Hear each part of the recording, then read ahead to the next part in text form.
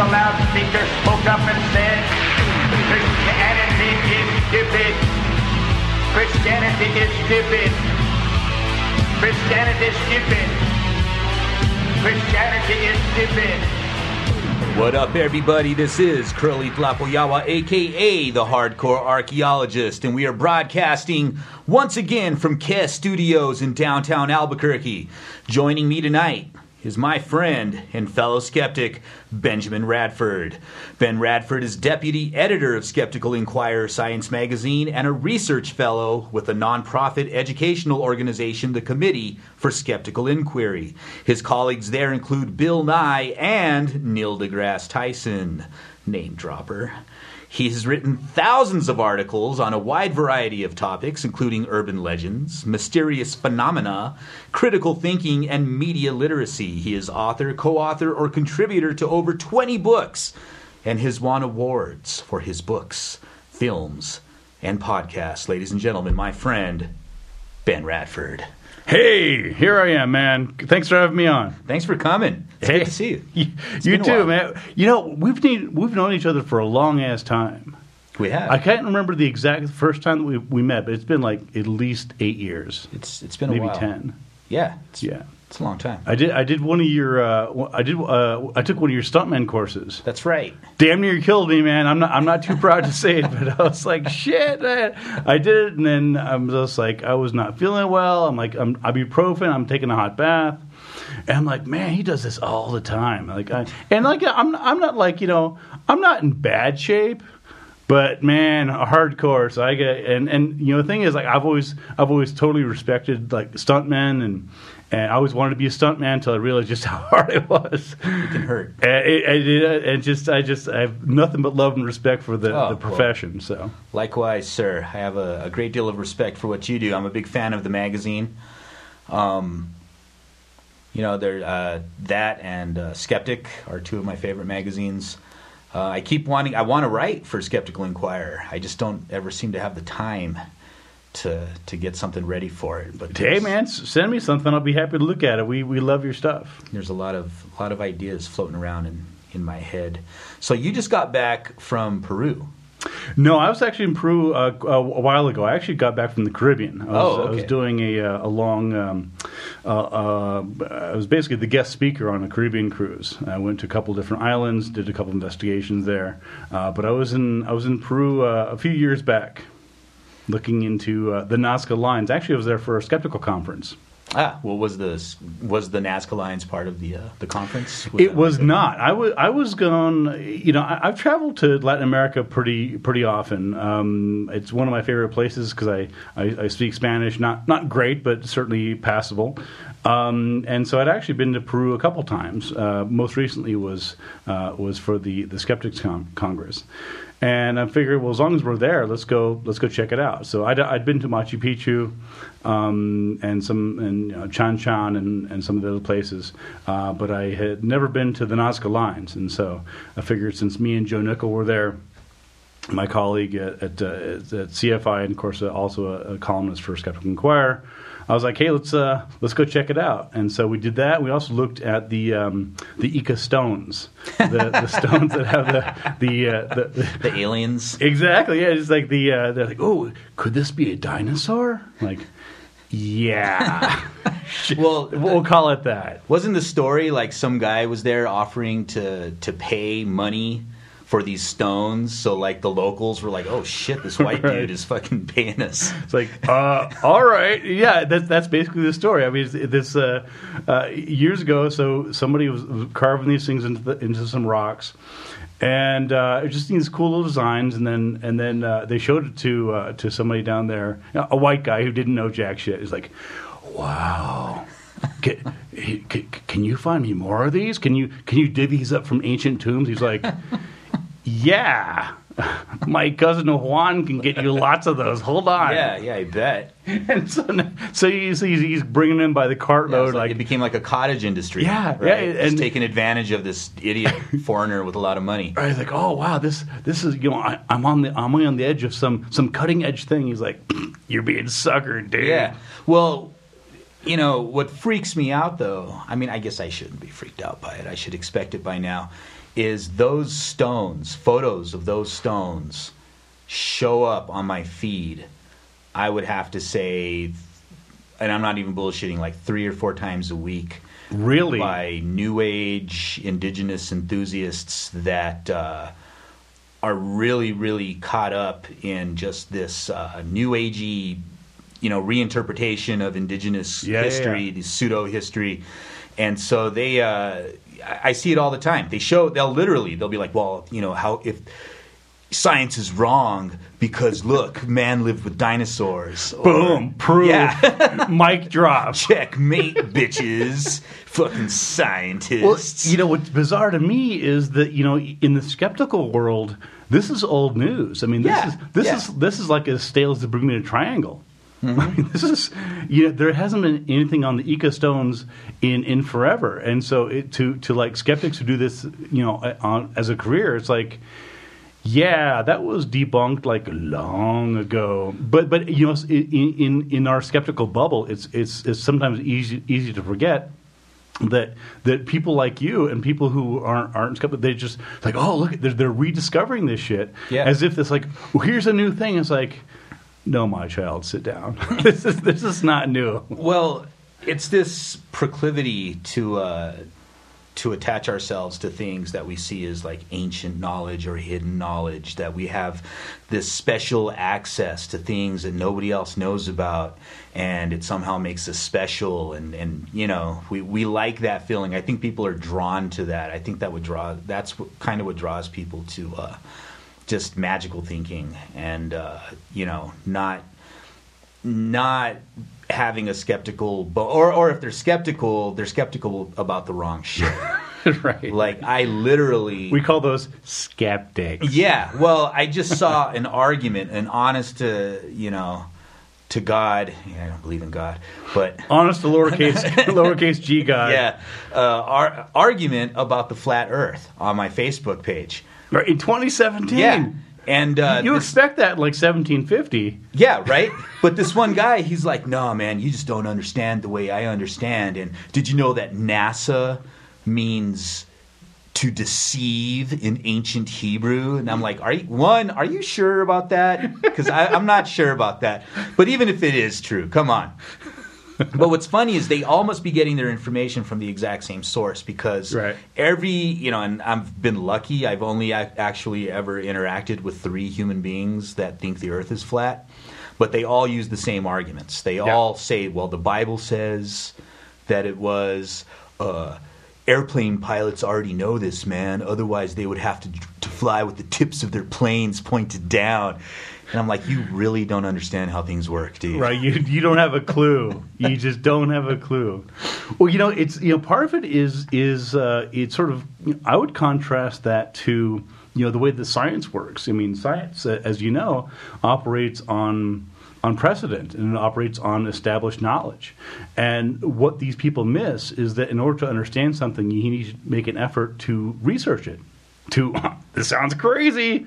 Find actual experts. Yeah, beyond YouTube videos. Yeah, not just and blogs that already repeat your narrative. And Alex Jones, and so what this is that to them it's this cutting edge thing. It's like, well, you're just part of the establishment. Yeah, you don't understand.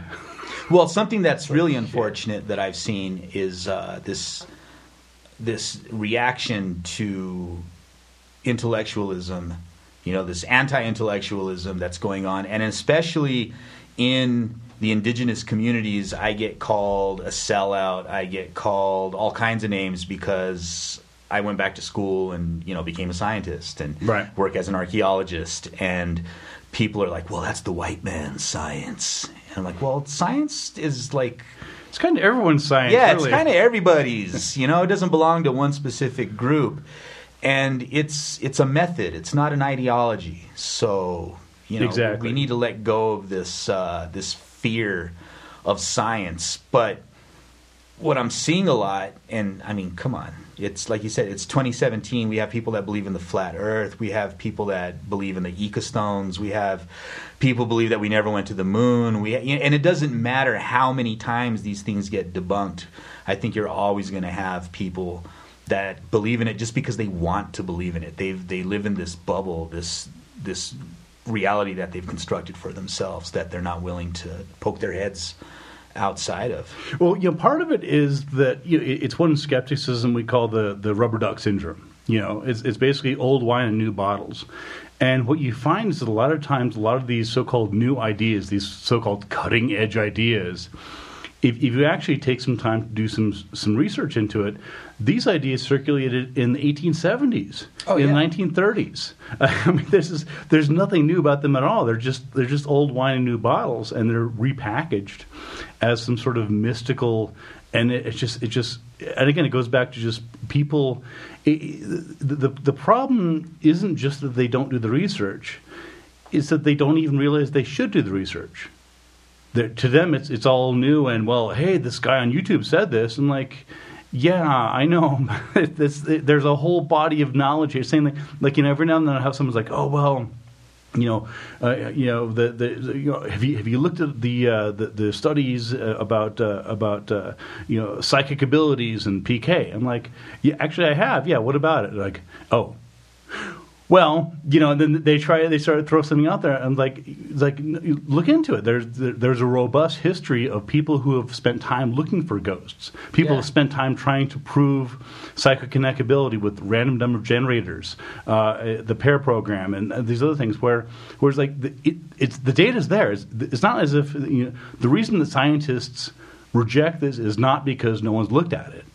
The reason they reject it is because they have looked at it, and it's bullshit. And there's no evidence.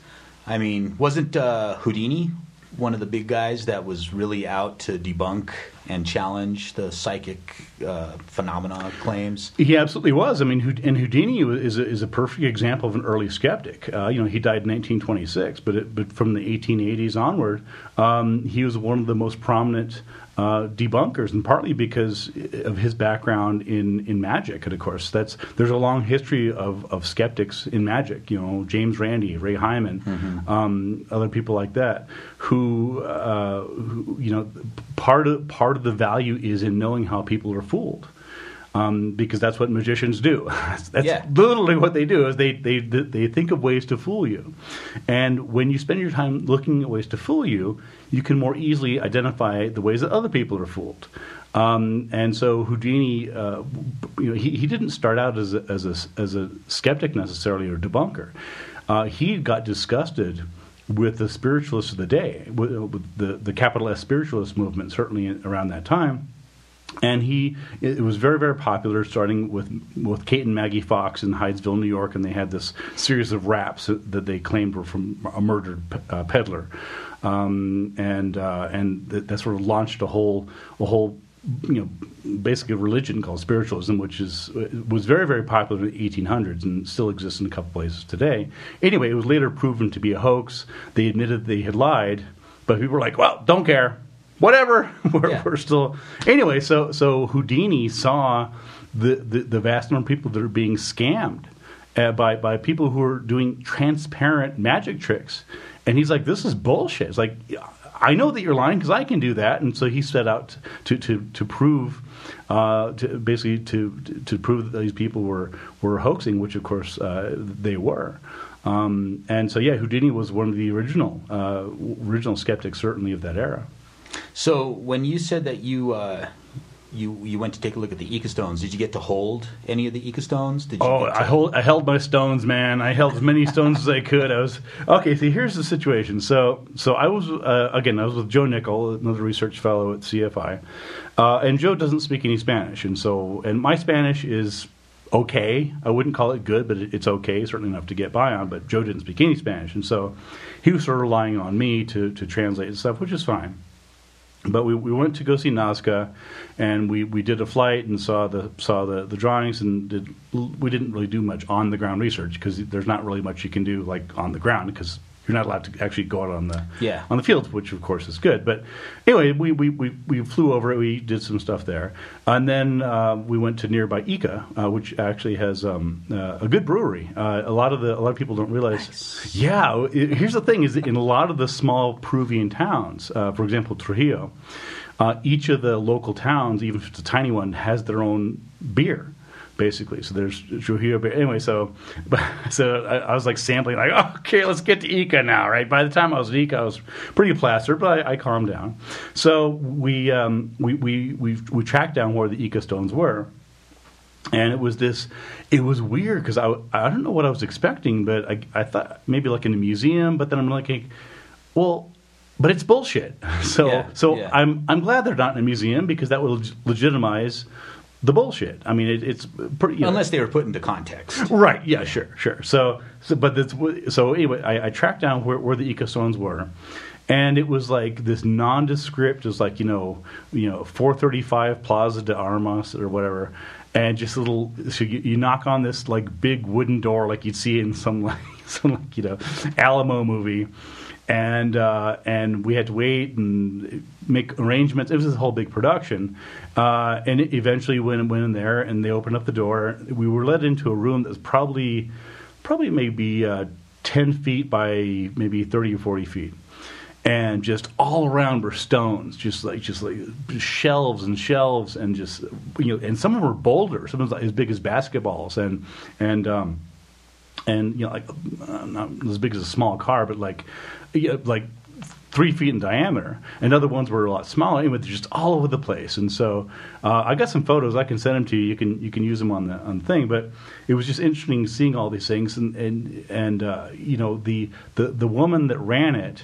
We paid a little fee or whatever, and it wasn't like an official museum of just sort of these are the Ica stones. But it was so clear that these are hoaxes and fakes. I mean, it's just like it was interesting from a historical point of view to actually see the Ica stones and touch them, and like. But on the other hand, I'm like, in a way, this is historically significant just from a skeptical point of view. But in a way, it's like I could do this. I mean, like if you give me a rock and a nail and half an hour, and I can do this. And the idea that this would fool somebody who was blinded by this vision that they were uncovering some hidden, connection to the prehistoric past was bizarre. Well, you just wanted to believe, right? Yeah, exactly. And the people that are posting them to this very freaking day just really want something to believe in, and for whatever reason, this is their thing. With the Nazca lines. So I've always heard. I've never been there, but I always hear that there's no way that you could see these things unless you were from, like flying over it. Right. That it's physically impossible. But I've also heard from people say, well, no, you could, if you stood here on the side of this mountain, you could just look down and see them perfectly fine. I've never been there. What's the story there? Yeah, so that's, when you look at the mythologies that have emerged over Nazca, and let me just preface this by saying I'm not an expert on Nazca. I've been there, I did some research, but I'm certainly the world's top expert. But I've been there, I've done some research on it. So if I get a glitch or two wrong, but basically, a lot of the pseudo history that's emerged out of Nazca is the result of course, von Daniken. Eric von Daniken, who has his book Chariot of the Gods, and his basic thesis is that anybody basically older than him is too stupid to build a pyramid. Yeah. Or carve rocks. Yeah. Or lines in the desert, right? And so his racist thesis is that ancient Americans or Egyptians or where else didn't have the knowledge or the technology to for example, build Mesoamericans, for example, and pyramids. And the problem is that if you look at pyramids, I mean, pyramids are the ultimate stable shape. Like if there are any structures, if say 2,000 years ago, you tried a bunch of different shapes for things that would like last a long time, the only one that would last a long time would be the pyramid because they're inherently stable. So the reason these things lasted so long is because they were intentionally created to last that long, right? So for all we know, they had these huge pillars that, of course, crumbled after a short time. So it's this bizarre backward thinking. And von Daniken's still alive. He is. Yeah, it's the I never would have thought that. Well, I got an email from him. I got an email from it was one of his PR people, and it was bizarre because this was like a year or two ago, and it's like, oh, von Daniken still, and I wrote back to the PR guy. I'm like, is he still alive? I thought that bullshit was discredited a long time ago. And of course, the guy never wrote back. But anyway, so yeah, he's still. In fact, he tried to do a sort of a pseudo-scientific Disneyland. He had this idea for this theme park that he was going to do in Europe. I think in Switzerland or something, that was going to be dedicated to his crank ideas. It never got anywhere, of course. But anyway, I'm going off the track. So the so-called mysteries surrounding the Nazca lines, many of them emerged in the context of like, well, it's weird. I couldn't do it. Ancient aliens. Must be aliens, right? Exactly. So one of the exactly as you mentioned, one of the claims that floats around is that the only way that these things could have been seen is from above. And of course, if that's true, let me emphasize.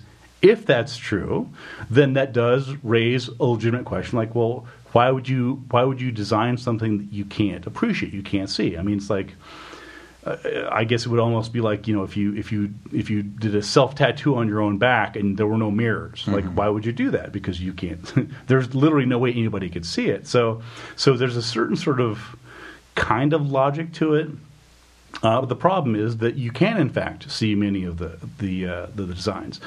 There's hundreds of designs there. Most of them are some of the best ones are animals. So there's a spider and there's a bird and there's a monkey. The monkey. The monkey's the most famous one. Monkey's awesome. Yeah, the monkey's awesome. But there's lots of smaller ones.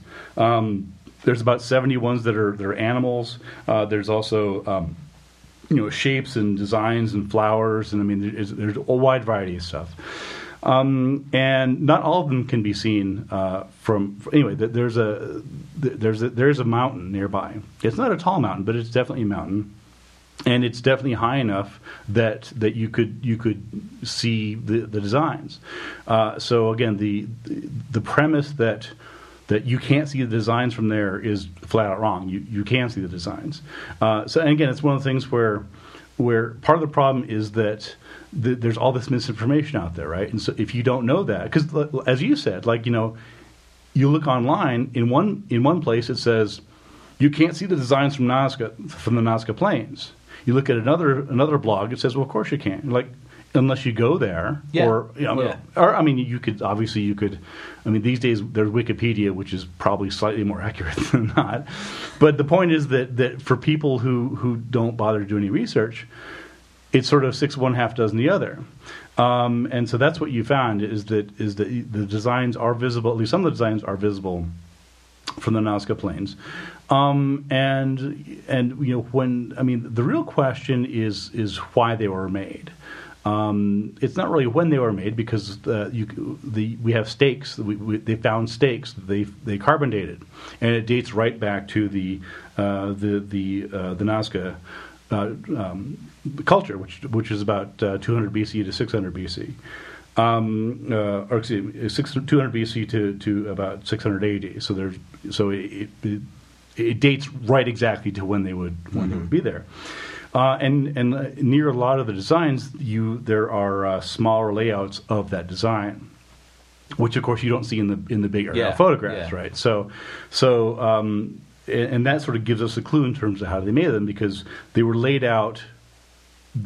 We can tell they were laid out ahead of time. They did like artist studies prior to executing the actual thing. So it's not like this is all blank slate. It's like we know there is clear evidence that they the Nazca Indians, not aliens, for example, Because why would aliens need to do that, right? If it's aliens, you just shoot your lasers downstairs. And anyway, so again, the real question isn't who made them, despite von Daniken's bullshit, because the Nazca Indians made them, and there's no reason to doubt that.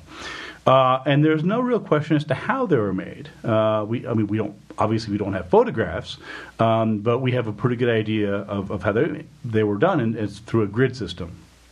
Right, so as an artist, you know this, right? You can design something out there, and then you just scale it up. Yeah, and it's not going to be perfect, but the designs aren't perfect. I mean, they are what they are. Yeah. Sometimes they're a little crooked here or there, and that's to be expected. So the real question is why they were made, and at the end of the day, I mean that's sort of that basic. I mean, the question why is probably the ultimate question, right? It's why are we here, right? Why is something done? Yeah, why is anything done? Exactly, and it's the most difficult question to answer, right? In anything, if there's a murder or there's some event, right? Anything that happens in the real world, one of the most difficult questions is why. It's pretty easy to determine where and when, and sometimes how and who, but why is causation. Why is more speculative. Why is it's inherently conjecture. It's and not that you can't have an answer to it, but it's ultimately a difficult. It's the most difficult question to answer of the four H's and W, whatever 4 H's. I'm drunk, but anyway, so and we see the same thing with Stonehenge, right? Why did they build it? Why did they design Stonehenge in that way?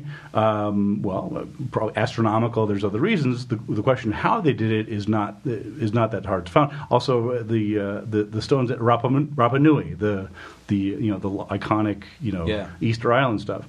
So it's not surprising that the big why did they do this, right? And so one of the theories that von Daniken proposed, which just to preface is bullshit, was that they were landing strips. Not the kind of landing strip you're thinking of, but he's like, there's these big lines. Maybe the spacecraft needed to, because apparently spacecraft need to land. I mean, do they need to come in a runway? Because those really what? Because they can't just hover. I don't know. Anyway, so part of the idea was that maybe these are like some sort of landing strips out there. Well. First of all, why would you need to do that? Second of all, the ground is much too soft for that. If you've been out to the Atacama Desert and the Nazca Lines, when you walk around, of course you're not allowed to walk on the lines, but you're in the desert, so you're seeing some of it. There's sort of the stones have a varnish because they've been baked under the sun for millennia, and so you have one side of rocks has varnish. You know what varnish is, but then you turn it over to different color, and of course any disruption to the terrain is going to certainly in that climate, which it's very arid. It's the desert, not much rain, if any, and not much wind, and so it's the perfect conditions for preserving these huge long lines. So they're clearly not alien UFO landing strips. Some people thought that they were maybe dealing with deities, right, and some maybe theories about some cosmology, but in the case of the Nazca Indians, we don't have they didn't leave written records about their cosmology. So unlike, for example, in Mesoamerica, we have some idea of the Mayan calendar and their cosmologies. That's not the case with the Nazca. So it's more difficult for us to say, well, here's this hummingbird that they drew out on the plains, and this hummingbird corresponds to this particular deity. So you're not going to find that sort of one-to-one correlation. Has what's his name? Graham Hancock. Has he weighed in on von Daniken's ideas? Because wasn't he originally like a big proponent of von Daniken's ideas? Wasn't he really big into ancient aliens for a while? I think he toned it down. as he got more popular, and he's really into his ancient civilization, which I think is equally as racist to say that, Right. well, this ancient advanced civilization survived the Younger Dryas and then came out into the world Right. and ingratiating themselves with hunter-gatherers and then taught them. Because they couldn't figure that out. Because, you can't figure out how to fucking sharpen a stick Right, or right. a rock Right. or draw something without That's far beyond your outside abilities, help. Yeah, sir. right? Right. I mean, these guys really, really underestimate the human nature or the complexity of what human beings can accomplish Mm-hmm. with very little. Yeah, it's a good question. I honestly don't. I haven't followed Hancock in a while just because he's such a crank. I mean, it's like reading Hancock stuff. It's sort of like. Have you read much Blavatsky? And she's one of the the theosophy and stuff. They're No. just these phone book thick the cosmologies, and it's sort of like reading Crowley. It's just this, like, what are you talking about? It's just it's this dense, turgid, impenetrable stuff. And there's a great quote by L. Sprague de Camp, a skeptic and of course science fiction writer, who was asked if he was going to try and debunk von Daniken's bullshit. And he said, you can look up the quote. I'm paraphrasing, but he said, even if I was bad enough to do it, it would take years of my life, and who would read it? I mean, and he's exactly right. I mean, that's actually one of the cruxes of the skeptical dilemma, right? Is you have these people cranking out this crank. Literally, Yeah. and they just have all this speculative bullshit. They throw stuff out there, and they had a dream about something, so they go down that path. And I see this all the time. I see this in chupacabra research. I see this in ghost research. Just all the New Age cosmology, and they just crank this shit out. And they crank it out faster than skeptics can read it and respond to it and analyze it and debunk it. Yeah, well, it's because it's easy to make shit up. All you got to do is make shit up That's and have exactly access to the internet. Exactly. And that's all you need. And you don't even need that, man. And within a month, you'll have like 500,000 followers just buying whatever you're saying, hook, line, and sinker. It's interesting you brought up that a lot of these ideas are old, and they're just kind of come back in cycles because there is a very popular image in New Age communities and in the Chicano Mexicano indigenous community that people call the Hunab Ku, and it's like this white and black. They call it the cosmic butterfly, or it's they say it's a Mayan symbol that represents this ancient Mayan concept of the Hunab Ku. But if you look into either of those things, first of all, the image is not Mayan; it's Mexica. It was turned into a circle, like in the 1980s, I think, by this guy that wrote the Mayan. That recent, huh? Yeah. Jose Arguelles was his name. He wrote this book called The Mayan Factor, I think, and he was the first one. He turned it into a circle because he thought it looked like the yin yang. Oh, I see. So he just imposed his own little spin on this. Okay, yeah. So that's legitimate. The original hold on, colors, it's not. Yeah, the original colors were yellow and black. He turned them into black and white because it fit into his narrative. Right. He changed it. It was originally a square. He turned it into a circle, and he started calling it. He started saying, "Well, this represents the ancient Mayan concept of the Hunab Ku." Not even using a Mayan symbol, and not only that, but a distorted, embellished upon Aztec symbol. What a dick. Yeah, totally. So he applied this idea of the Hunab Ku to it. But the funny thing about Hunab Ku is actually a linguistic invention that was created by the Spaniards in order to Christianize the Yucatec Mayan. Interesting. So what they did is they showed up, this guy, I can't remember his name, but he wrote a dictionary of Yucatec Maya. He was a priest. And his strategy was, well, we're going to find out how the Mayan would say the word one God, like one true God. And the closest expression they would have to it was Hunab Ku. And so he's like, fine, that is now We'll the use name that. of our one Lord and Savior, God, from the Bible. Right. So the idea had never existed before. It was totally made up Right. and imposed by the Spaniards.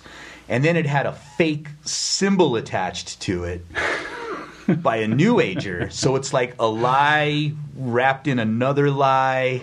Right. And then You know what I mean? Yeah, it's fascinating. And then repackaged Right. and fucking sold to people, because you'll find it on necklaces, fucking T-shirts. People have tattoos. I see people with this image tattooed all the fucking time. You gotta write- and it write an breaks article on my it, man. heart. Well, I did a video on it. I'll put a link to the Yeah, video. but It's like, magazines don't do videos, man. You got to write an article. This is really interesting. I love this. yeah. Well, it's interesting to me because people have built their entire careers, like actual academics and ethnic studies, whatever.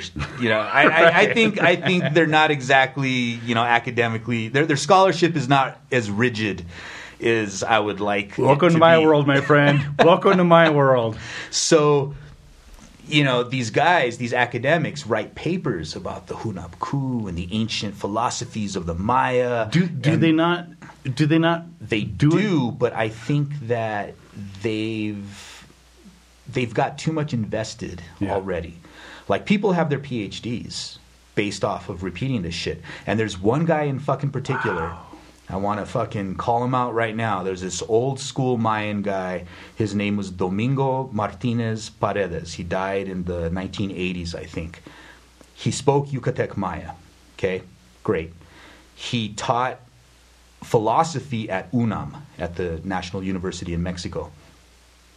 He was a rabid pseudo-historian and pseudo-scholar. At the time that he started teaching, he belonged to an organization called the MCRCA, Movimiento Confederado Restaurador de la Cultura de Anáhuac, right? The people that are going to restore the culture of Anáhuac. Right.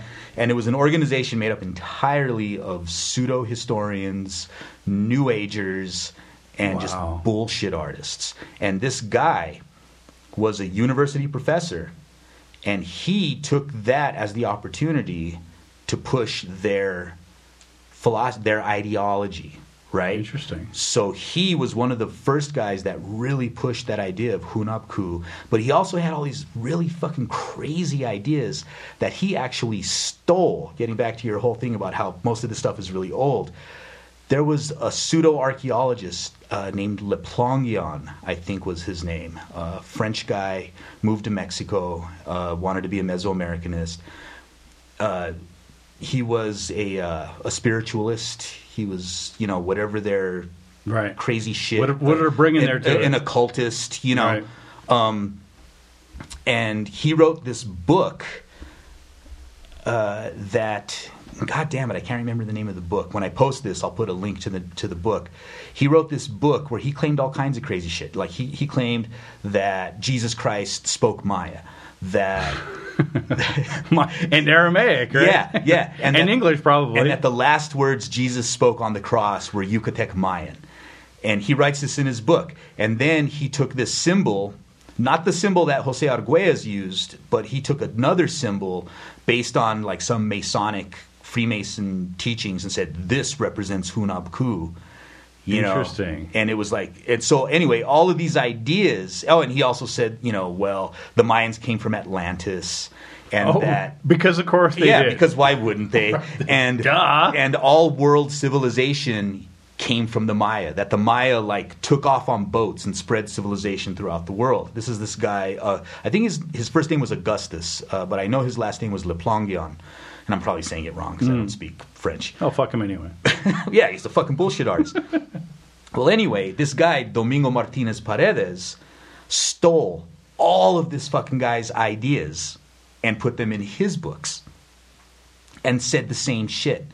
In fact, if you look at his books, the symbol that Le Plongeon uses for Hunab-Ku, he's just straight up jacks it. Wow. And says, oh, this is the ancient, And then it's like reading his book and Le Plongeon's book side by side. it's like, wow, this guy just straight fucking lifted this shit. So even though he spoke Yucatec, and I think that's why people in the academic world, ethnic studies world, are willing to give him a pass. Sure. Right? They're like, well, he was a native speaker. Right. So why wouldn't he know these things? Are you a native speaker? Yeah. Well, yeah, exactly. Okay, then. But what's funny is I know native speakers of Yucatec, Right. so I could pass this stuff by them, and they're like, nah, dude, that's bullshit. No. And this one's way... yeah, it's so far gone. As they say, it's not even wrong. Yeah. It's not even wrong. It's so bad. It's not even wrong. And, people give him a pass, and his bullshit gets repeated to the point where it's still being repeated to this day in schools, at universities, on tattoos, and it's fucking infuriating because when you point out to somebody that this deeply held belief they have is probably based on bullshit, their reaction isn't to be like, oh, really? Well, tell me more. I want to become more educated about this. And Thank you for clarifying. Yeah, and I want to have an informed opinion and then go forward from there. I want to see things from all angles. Those shields fucking come up, and they're like, no, man, fuck you. You're saying this because you're a scientist, because you're part of the problem, because you're an agent, because you're... This is a distraction. Yeah, this is a distraction. You're fucking Illuminati, or, you're being paid by the Bilderbergs, or whatever the fuck it is. Well, you know what I find bizarre and frankly pathetic about it, and I mean pathetic in its literal sense, is you have these people that they don't know any better and they don't want to know any better. Yeah, it's the second part that's the motherfucker. Yeah, that's really the infuriating part is when you do research and you say, look, I've laid it out for you. I've done the groundwork. I've spent months tracking this down, finding original sources. I've laid it out for you. It's all here. You go. I've spent. I'm giving you the result of lots of work, and they're like, yeah, no. No, I'm like, no. Believing what I'm gonna. No. Fuck it. But no. It's like, okay. Well, then what's your source? YouTube. Yeah, I read it online. Yeah. And it's like, yeah. Well, what I love is they won't take scientists' word for it. Like, they're super skeptical about, well, why would I believe a scientist? But, fucking Bob's website .wordpress.org /conspiracy news. Right. Like, clearly that guy knows what the fuck he's talking about. Right. Look at that. He's got a beret on his head. How he's got an American flag on his website. Right. It's well, that's the thing. It's just you. And if you think about, I mean, whatever, a tattoo, whatever you want to believe is fine. But it's like, people in some cases they construct their lives around these beliefs. I mean, they go on pilgrimages. They indoctrinate their friends. And it's a whole thing. It's money, and it's like, and it's one thing to have like look, if you believe that Bigfoot's out there, whatever, I don't care. I mean, I can tell you why it's probably not, but whatever. But if you spend years of your life, and I've read of people who've spent like tens of thousands of dollars looking for Bigfoot. I mean, like, serious cash. Yeah, serious. And I mean, I remember I was at Loch Ness, and I interviewed a guy named Steve Feltham, and he had moved there from London, I think about 10 or 20 years earlier, and he lives in this tiny one-room trailer on the shores of Loch Ness because he thinks he's going to find the monster. And I interviewed the guy, and he, interesting guy, nice guy, and I'm talking to him, and I'm looking at him, and I'm like, you left he's living alone on the shore of this lake in Scotland because he got this idea in his head that Nessie's there. Maybe it's there, maybe it's not.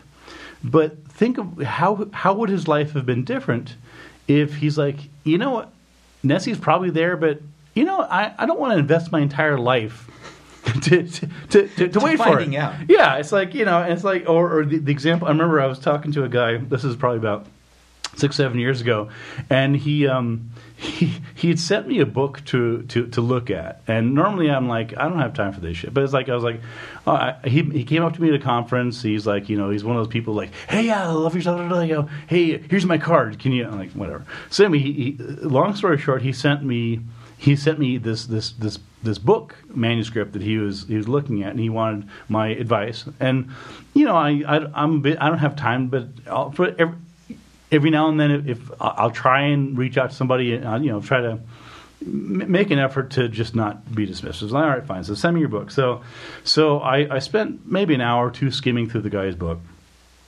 and it was this weird. And you've seen this, like it's a kitchen sink thing where everything is thrown there. It's like, well, let me bring in aliens. Hold on, let me bring in the New Age. Oh, crystals, right? It's all this stuff that is only loosely connected, if at all, and they just lump the shit together. Anyway. So one of the he spent a whole chapter on analyzing Stonehenge, and there's nothing new about this. I mean, people have been looking for a long time, but he had this.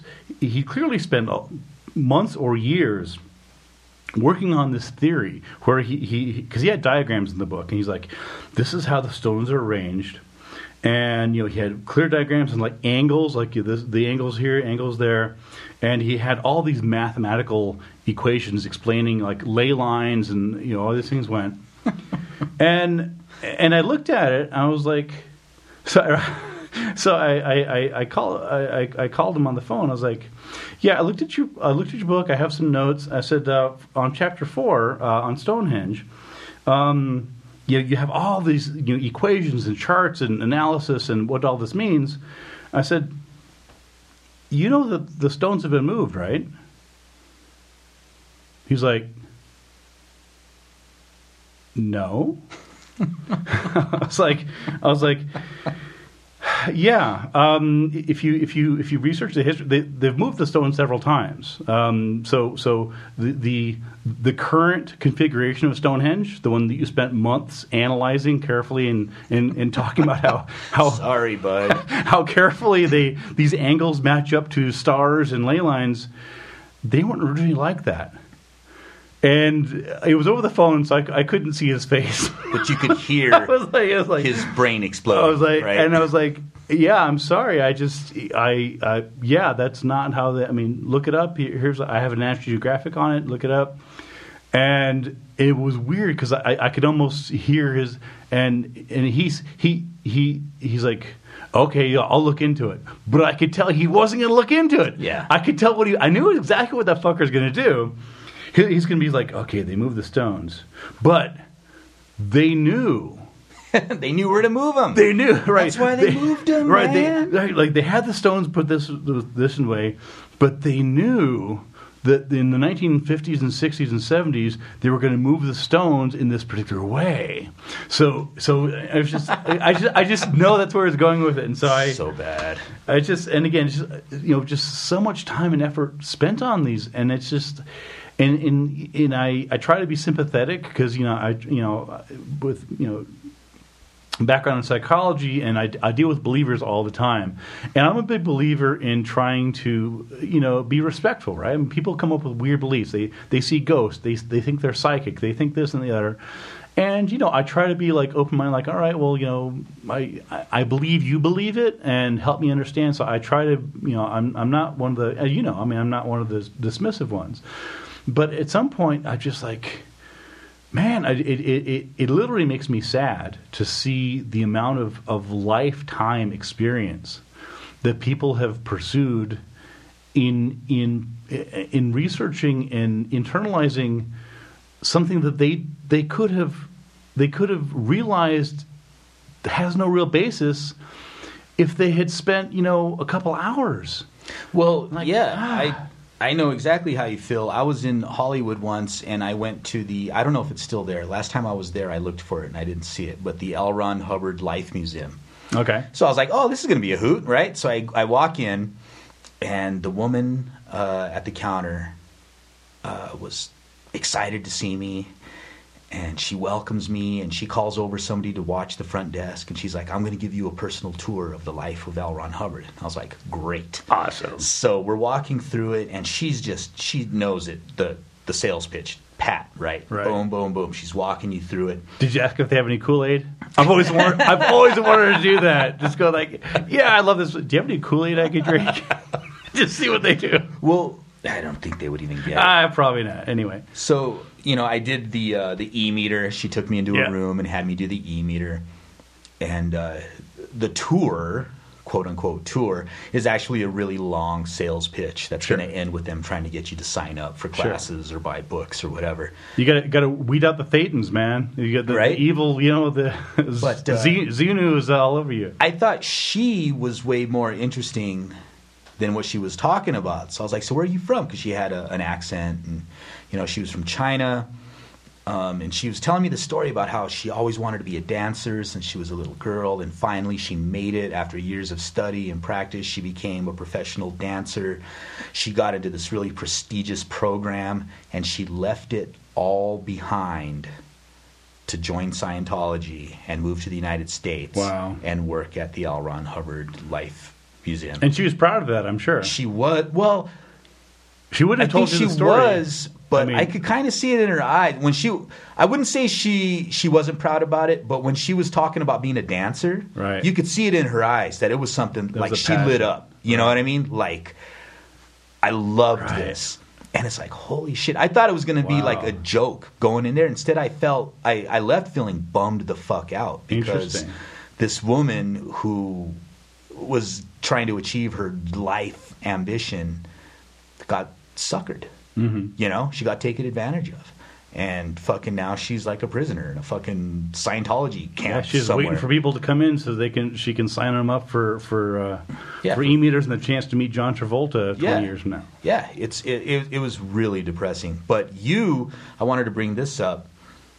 You are an expert in chupacabras. I am. Is that fair to say?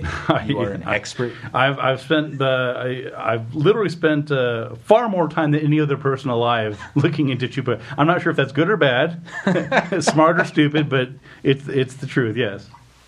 So I hear that, and I know next to nothing about chupacabras. I'm not sure that's true, but so they originated in Puerto Rico. Is that the first reported sightings, or was it in Mexico? Good question. The very first report of the chupacabra, the goat sucker, for those who don't know, was in. And by the way, don't Google that. I made the mistake one time. I'm just Googling the goat sucker. Yeah. Kids, don't. Just don't do it. It's not worth it. You can't unsee these things. Anyway. So when I was researching it, so basically the very first reporting sighting was in August of 1996. That recent? Yes. Holy shit! It just feels like it's been around a lot longer than that. It does, and maybe I'm just really fucking old. No.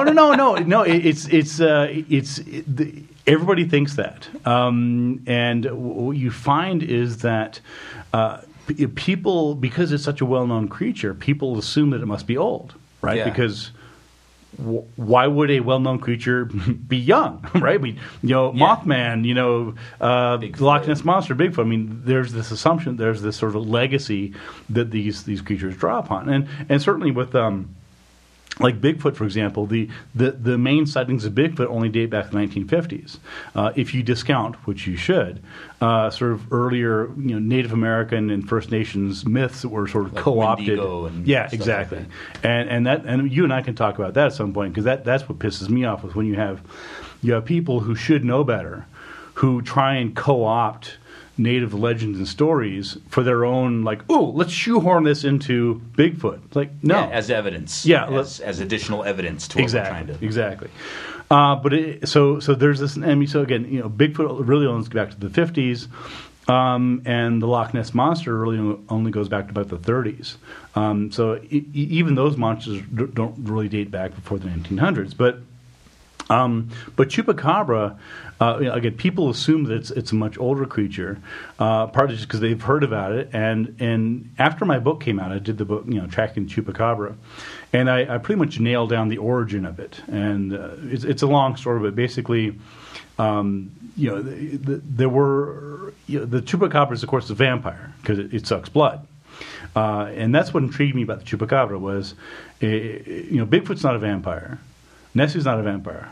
The chupacabra is clearly a vampire. That's his signature, right? And so it was like, okay, well, if this thing is real, then it should be leaving like bloody things everywhere. Yeah, one would think. One would think, right? So anyway, so I spent part of the book looking into forensics, right? So I interviewed a medical pathologist at University of New Mexico and talked to her, and she explained, if you kill an animal, for example, if there's a canid predation, right, a dog or coyote attacks something, it'll crush the neck. It'll leave 2 puncture marks. Sometimes others, but oftentimes 2 right in the neck, and then sometimes it'll just go away because it bit it and it goes away. And so oftentimes people would see these things and they would find a dead animal that's not been eaten, that is dead for reasons that aren't clear, but with 2 puncture marks in the neck. Well, you're going to think a vampire. But in fact, it's because, after the trachea is crushed, it basically died of internal bleeding and hemorrhaging. And these were goats? Yes, goats. Mostly goats, also some chickens, things like that, occasionally cattle, but mostly goats and sheep and things like that. Anyway, so there was a long-standing tradition of vampires, certainly in Europe. And so basically, I argue that the chupacabra is basically it's a modern version of the European vampire. It's sort of the vampires people are familiar with are revenants. They're basically humans that died and then were brought back up. So that's why these days we think of vampires as the Anne Rice vampires or Dracula, Bela Lugosi, whatever else. But there's older vampires which weren't human, and so they don't take a human form because they were never human, unlike the revenants. And so the chupacabra is that sort of vampire. Another example would be Pazuzu, the demon in The Exorcist, which is actually based on an actual entity. Is it? It is. Oh, yeah, there actually is. Awesome. There actually is a Pazuzu. Captain Howdy. Yeah, well, I read a really good book on genies and jinn called Legend of the Fire Spirits, written by a friend of mine, Robert Lebling, and he talks about some of these genie legends. Anyway, I'm getting off track. But anyway, so Pazuzu is one of them. Anyway, so in the process of trying to track down the chupacabra, I discovered that, again, it really dated back to 1995 when there was a movie came out, Species. The science fiction film, and award-winning science fiction film, right? And with Natasha Henstridge and Ben Kingsley and Michael Madsen, if I'm not mistaken. And anyway, so what happens is that, as it turns out, again, I'm summarizing a 300-page book in a couple words, but the very first person to ever see chupacabra was a woman named Madeline Tolentino, and she was from Canóvanas, Puerto Rico. And I went to Puerto Rico and interviewed her, and I was basically the first person in over a decade to interview her because after her original sighting, it just it made a bunch of news and then sort of faded away, and then I sort of came to it and like, she needed a good publicist. Hold on here.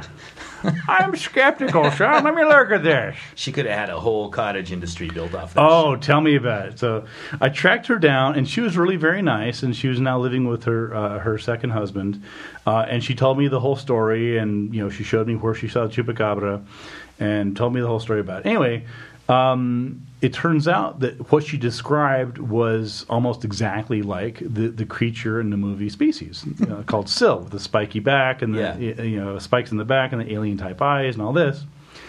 And so in interviewing her, I realized that was the connection, because she said that she had actually seen the movie Species shortly before she saw the chupacabra.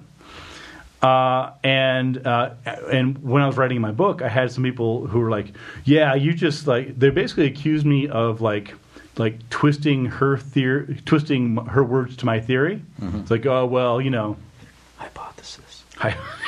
Exactly. But here's the thing, right? So sorry, hypothesis. And here's the thing is, so I actually tracked down an interview. Actually, it was the sighting was in '95 and the interview was '96. Where she said that she explicitly says the chupacabra I saw looked a lot like the creature in the movie Species. And that was like the smoking, because that was somebody who interviewed her a decade earlier. I didn't go back in time. That's what she said. That's what she said. So she said. Anyway, my point here is that so I was able to establish that was the first time the chupacabra ever emerged, and it was certainly called the chupacabra. So before that, say in the 90s and 80s, there were legends and stories of something mysterious attacking animals, but there always have been. There's nothing unique about that. That happens in Europe. That happens in Africa. Happens in Mesoamerica. Everywhere else. But what was unique was that the idea of a chupacabra, the idea of a goat-sucking creature, blended with this movie monster that was designed by H.R. Giger, the artist who did the movie Alien, right? Exactly, and the Necronomicon and stuff. And he designed the chupacabra. The creature effects, which then sort of influenced her description. So, long story short, that was the first time that it ever emerged. And so, but after my book came out, it was interesting because it's been pretty well received. Most people have agreed that I solved the case and I pieced it all together, with one exception. And who is that? Who is that? It's what is that? And the answer is, this goes back to your first comment, which was that you thought it was older.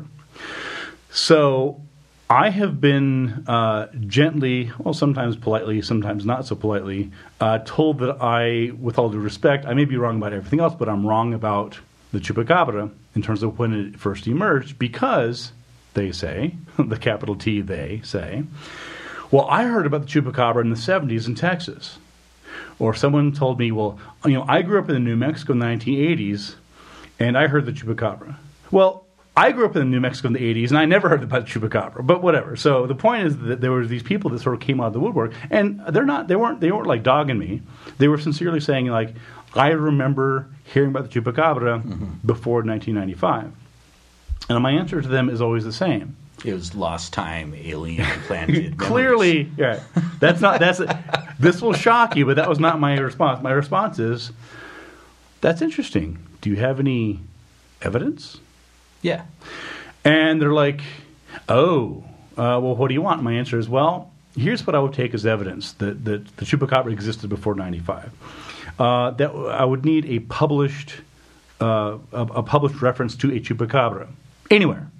It could be in a magazine, a book. It could be in a folklore blog, anywhere. Because I can't just take your word for it. They're like, well, my grandpa told me.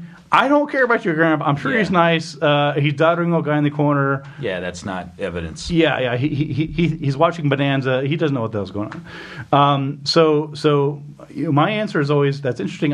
You might be right. And most recently, I've offered. And if you are right, I'll gladly update my information. Right? No, I've actually offered a reward. I've offered $1,000. Yeah. So I've had about 4 or 5 people over the past few years who've contacted me saying, Mr. Radford, I liked your book, but I think you're wrong because I remember chupacabra, this and that. And my answer is always, that's cool, that's interesting. You might be right.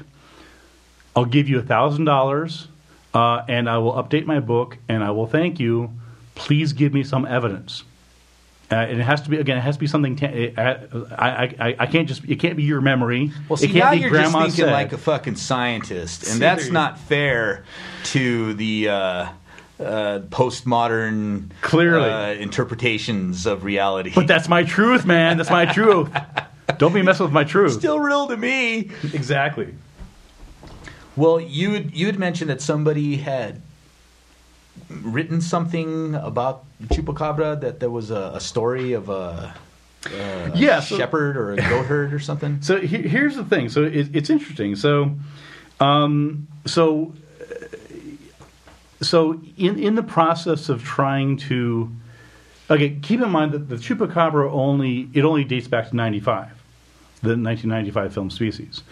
There is nothing before that, like literally nothing that I found. I could be wrong. If I'm wrong, please correct me with actual evidence. What if I showed you an Ica stone with that's all I need. No. But no, this goes back to what we were talking about before. Like, I'm being totally sincere. Like, if someone can show me I'm wrong, I will thank you. I will give you money. I'm not going to laugh at you. I'm not going to dismiss you. I will embrace you and thank you for correcting what I said. Yeah. Sincerely. Like, so it's just this. It's the difference between somebody who is so invested in what they like. Well, it's like, don't confuse me with the facts. Don't give me evidence contrary. Like, no. Please give me evidence that shows me I'm wrong. I want to be right. Yeah, exactly. I want to be right. Exactly. And if you're right and I'm wrong, then I will learn from you, and I will thank you, and I'll correct myself, and I'll move forward. So anyway, one of the problems here with an origin date of 1995 is, if you believe in the chupacabra, as many people do, certainly throughout Latin America and also in Puerto Rico, then the question is, well, hold on. Where was it before 95? Yeah, right? I mean, did it just spring into existence? Exactly. Via Von Daniken's alien motherships? Duh, right? So, but seriously, this is the problem. If you believe that chupacabra is real, and I know I'm sometimes trilling my R's, sometimes not. I can't help it because I do the same thing. Okay, all right. I'm glad I'm not getting shit for that. Then you have to reconcile the fact that there are no pre-1995 sightings. So what has happened is that people have invented pseudo-histories of the chupacabra. And as a person that debunks pseudo-histories yourself, you will appreciate this. So I wrote an article for Skeptical Inquirer magazine back in 2016, and I sort of examined some of the ways that people have literally invented history for the chupacabra under the guise of, hey, this is a story, this is real history.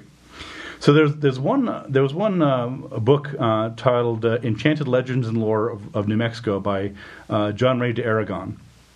I thought it was Ray John de Aragon. Ray John, sorry about that. Yeah, Ray John de Aragon. Actually, there's no accent. Anyway, we know who I'm talking about. And so I'm reading his book, and I actually met him. We were both doing a book signing at a local bookstore in Old Town, Treasure Chest Books, Treasure House, and met him, and he is a nice enough guy, kind of. And I'm not a fan. Well, anyway, I'll just leave that there. But so I got one of his books, and there was a section on the chupacabra. I'm like, and he didn't know that I had written a book on the chupacabra. So I'm like, tricky. I'm like, I'll be interested in reading your chapter on the chupacabra. He's like, okay. And the bookstore owner, who knew that I had written a chapter on the chupacabra, was like, so anyway, so I go back home. I took his book, and in that book he has a story titled "The Sheep Herder and the Chupacabra."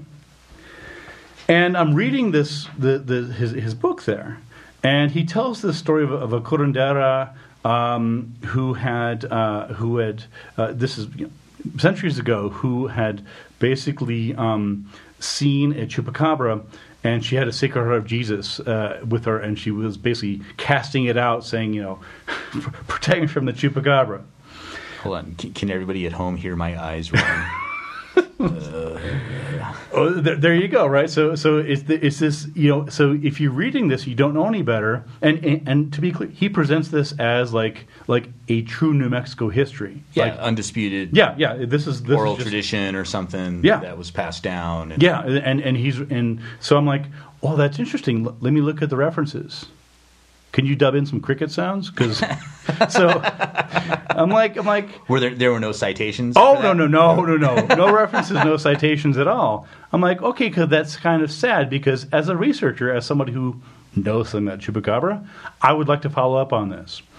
Anyway, so as it turns out, I'm reading this, and it's clearly a Catholic legend. I mean, it's crystal clear. It's woman sees some demonic thing, cast it out through the power of Jesus. Yeah, I mean this is I mean there's just no record of it's presented as a New Mexican legend, and well, I don't know how to put this slightly. He's lying. Yeah, it's not. It is not. Now I could be wrong. And if he wants to give me the citations, references, I'll be happy to retract and fix this. But to the best of my knowledge, and I've done a lot of research on this, he made this up. Well, he's also one of these cats that pushes the whole, New Mexicans are Spanish bullshit. He pushes like the whole narrative that, well, in northern New Mexico they speak an ancient form of Castilian, like that bullshit, which has been thoroughly debunked by linguists. The whole idea that anything bad said about the Spaniards is part of the black legend. Yeah. So I call these guys like the modern Holocaust deniers, basically, because they deny this genocide that happened here. And I'm getting off track, but I really don't like this guy is what I'm getting at. And the fact that he just straight up lied in this fucking book of his does not surprise me in the least. But to pick something like this to lie about, like, how does he even associate it with the chupacabra? Did they use that word specifically or explicitly? Well, that's a good question. I actually have a quote right here. It says the Dona Serafina, the old curandera, kept finding dead cattle, dead chickens, dead sheep, etc. And she says, since whatever it was mostly attacked goats, she said, a goat sucker, the people call the mysterious animal chupacabra. Okay, so then there should be a record of that. Oh yeah, so I mean, this is a direct quote from what he said. So absolutely, there should be many. I mean, yeah. So according to him. People started calling it. They did. Yeah. So, I mean, there you somebody go. must have written this down. Surely something of this magnitude would have warranted a newspaper story or mention in somebody's memoir or something. Somewhere, yeah. And so, if it is indeed a legend of New Mexico, as he calls which it. I've never heard. Which I've never heard. It's one fabricated by him in 2012 for his book. With no truth or historical provenance, that's basically a brand new story being recycled and passed off as an actual legend. And as a folklorist, that pisses me off. I bet. I'm not a professional folklorist, but I do folklore, and I'm a member of the American Folklore Society, and I spend a lot of time researching folklore. And you don't do that. If you folklorists, like actual folklorists, are very careful not to inject their own stories, and basically they're contaminating, they're poisoning the well, they're contaminating the narratives. I mean, you don't create new stories and legends and call them actual authentic legends. I mean, this is one thing that frustrates me about this particular. I'm not trying to just bag on this guy, but that's what I find frustrating is that actual folklorists are very careful. They're very careful to cite their references. You quote people directly, and they because you want to make sure you retain their voice and their inflections. I mean, there's a whole process that he's seemingly unaware of when he just sort of like, oh, here's a story I made up, and oh, it's a New Mexico legend. Well, you have to assume that people that are interested are going to be like, well, where did this come from? I mean, whenever somebody brings anything to me that sounds a little fishy, or even if it doesn't sound fishy, I'm always like, oh, that's really cool. What are your sources? Do you have any citations for that? Right. Do you have stuff that I can look at with my own eyes instead of taking your word for it? Because even though I might like you as a person, I don't know where you're getting this information from. Right. And there's some people who think that way, right? And then there's other people that are like, well, whatever. Right. It's whatever goes. Well, no, but here's my concern here. It's like again, I don't really care if you want to do this. If you want to tell stories, that's great. I love stories. You love stories. Nothing wrong with stories, but don't pass them off as fact. Don't pass them off as authentic legends, because what's going to happen, I guarantee you, is that at some point next year or 5 years from now, someone is going to quote this guy. Yeah, someone's going to reference this fucking book. Yeah. And they're going to say, "Well, Radford's wrong because this guy Ray John de Aragon in his book Enchanted Legends, he says X, and Radford doesn't know what he's talking about." Like, no, yeah, no. And if you're not willing to take the time yourself to look into it, because most people, shit, man, what I'm finding is most people don't even read beyond the headlines anymore. That's this Facebook sharing culture that we've built, where they'll read the headline and then comment on it or share it without reading the article. And a lot of times, the shit that they're sharing or the stuff that they're saying about the article, you could tell they haven't read it because they're contradicting what's in the article just to promote their own personal narratives. I don't know if you're aware of this new, I don't know how new it is, but there's like a new conspiracy. Okay, one, I don't want to call them conspiracy theories. I want skeptics across the board to stop calling them conspiracy theories. I call them conspiracy fetishes and conspiracy fetishist because, one, it's a misuse of the word theory, which I hate as a scientist. It just gets on my nerves. And it grants it this level of legitimacy by saying, well, it's a theory, you know? It's a conspiracy theory. No, these people fetishize conspiracies. It's not a theory in any sense of the word. It's not a theory. They're not even hypotheses. Like, they don't even reach that level. Right. But there's a new level of conspiracy fetishism going around amongst Afrocentrists. And it blows my mind because the conspiracy is that the slave trade, the transatlantic slave trade, never happened. And this is... Hold on. Let me think about that for a second. So, how does one even... I don't know. But it was birthed from this idea of these black identity cults in the South and the East Coast that claim that African Americans are actually Native Americans, that the Olmecs were black, that all African American descent people are actually Native Americans, and that the slave trade idea, the myth of the slave trade, was invented to hide this historical fact. Wow. And that what we call Native Americans, who, came Beringian, hypotheses, they came down. Sure. That those people, and I include myself amongst those people, were latecomers who encountered the African American they call themselves Aboriginals. Aboriginal Americans? Yes. And they call us Mongoloid pink Indians and wannabe Indians. Yeah, it's this crazy, this is bizarre, man. Bizarre I've never racial heard this fetish.